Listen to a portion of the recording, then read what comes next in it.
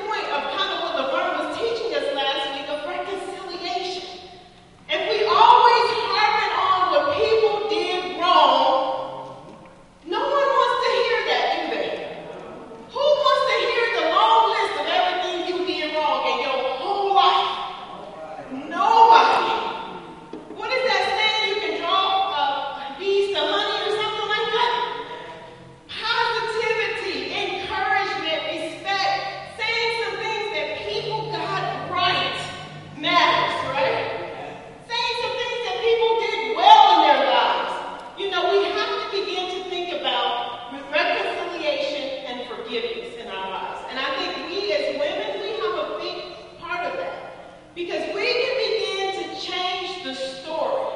When we're at our jobs or school or wherever we may be, and somebody gets to start on, oh, that baby daddy, he don't do this, oh, that man over there, we can say, hold up. I know a whole bunch of men, and y'all can say this honestly, I know a whole bunch of men, they all that do life at Calvary, and they work hard, and they're doing the right thing, and they're trying their very best to honor God in their lives. So when we hear those conversations, we can begin to change the narrative.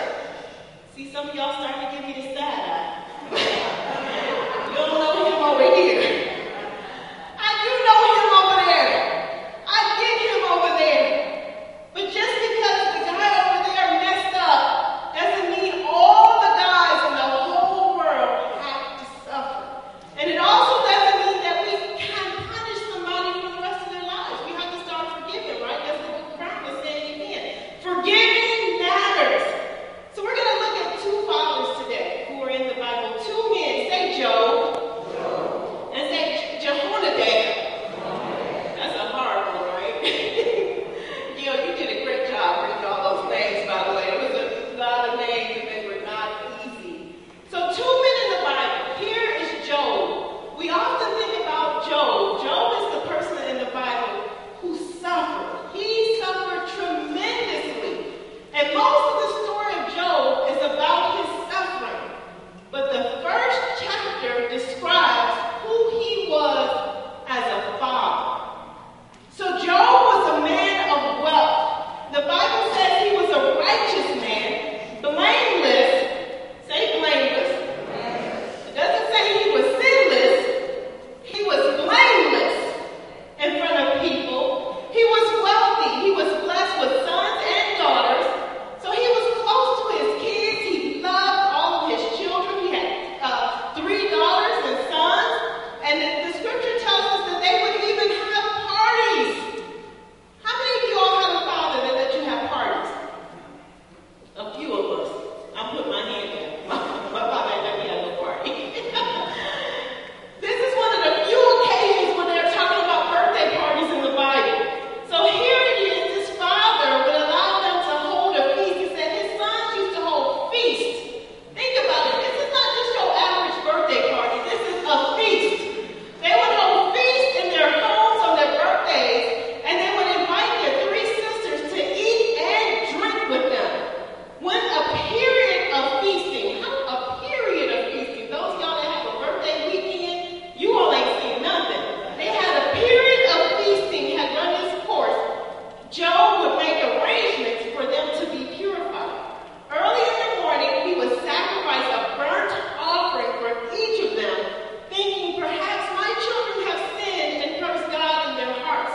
This was Job's regular custom. So let's break this down a little bit. What kind of father was Job? Job was the kind of father that allowed his kids some space, allowed them to be with their friends, allowed them to have parties and to celebrate. But the most important thing to Job was his kids' heart. He said, just in case, he wasn't sure if they did or not, just in case they sinned or cursed God, I'm going to offer a burnt offering on their behalf, and I'm going to pray for them. Can you imagine having a father that prays for you every day, that gets up and prays for you and worries about your heart and what's going on in your mind if you've encountered any sin? That's the kind of father Job was. Does anybody know if your father prayed for you? Do you know if your father? Some of us know our father prayed. What about your grandfather or your uncle or any male in your life? Did they pray for you? It's a special feeling to know that somebody is praying for you. And Job was the kind of father who prayed for his children. So when you think about what a father needs, this man, he had money, he had animals, he had a home, he was taking care of his children, he was a great provider. And after doing all of that, he would get up at the crack of dawn and pray for his children. So let's look at father number 2. Y'all remember his name? Jehonadab. Say Jehonadab. The scripture tells us, if you can put this one up, is Jeremiah chapter 35, verse 6. But they replied, "We do not drink wine, because our forefather Jehonadab, son of Rechab, gave us this command. Neither you nor your descendants must ever drink wine." Then it goes on in verse 7, it says, "Also, you must never build houses, sow seed, or plant vineyards. You must never have any of these things, but must always live in tents. Then you will live a long time in the land where you are nomads." We know about this father in the Bible only because of the prophet Jeremiah. Fathers, have you ever felt like nobody is paying attention to anything you do? Fathers, have you ever felt like you were invisible? All of these things are happening and nobody knows anything. Fathers, have you ever felt like you never get a thanks from anybody? Terrence is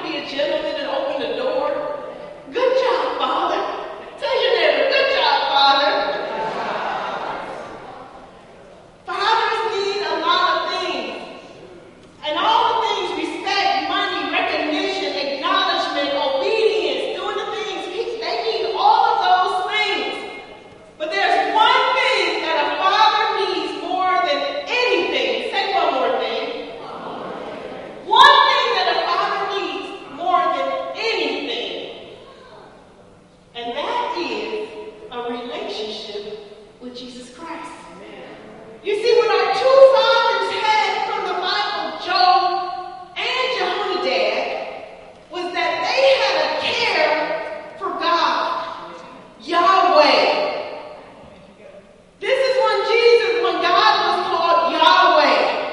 They had a regard that there was a higher being in this world, and that they were a vessel for their children to learn about God. That's what Job had every day, getting up and praying for his kids. He was connecting them with God. That's what Jehonadab had every day, teaching them. This doesn't make sense, but we're honoring God.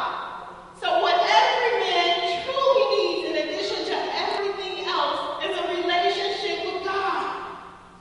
How many of you fathers can say it's not easy being a father? How many of y'all can say it's not easy being a man? All right. But having a relationship with Christ is saying that when it's difficult, when it's easy, when it's painful, when it's not so painful, when you're rich or when you're poor, you will honor God no matter what in all circumstances. Job says, shall we receive good from God and not receive the evil? What's he saying there? Are we only going to ask for the good from God and not the bad? Can we praise God when it's good? And can we praise God when it's bad? You see, that's what Job did. No matter the circumstances, you see, Job lost everything. He lost his kids. He lost his money. He lost his farm, his animals. He even became sickened into his body. He had boils on his body. He lost everything. His wife was so angry. His wife said, curse God and die. Now talk about being compared to the wrong person. Ladies, none of us want to be Job's wife, do we? None of us want to be compared to Job's wife. We want to be compared to Mary or Eve, but nobody lines up and says, hey, I want to be like Job's wife. When her husband was at his lowest, she said, curse God and die. He said, say it again. Get out of here. We don't have time for that. He said, I am going to believe in God no matter what. On my good days and my bad days. Think about that type of father in your life. Think about that type of man in your life. When you have seen him struggling, when you have seen him downtrodden, when you have seen him going through hard times, and he still says, you know what? I'm going to church today.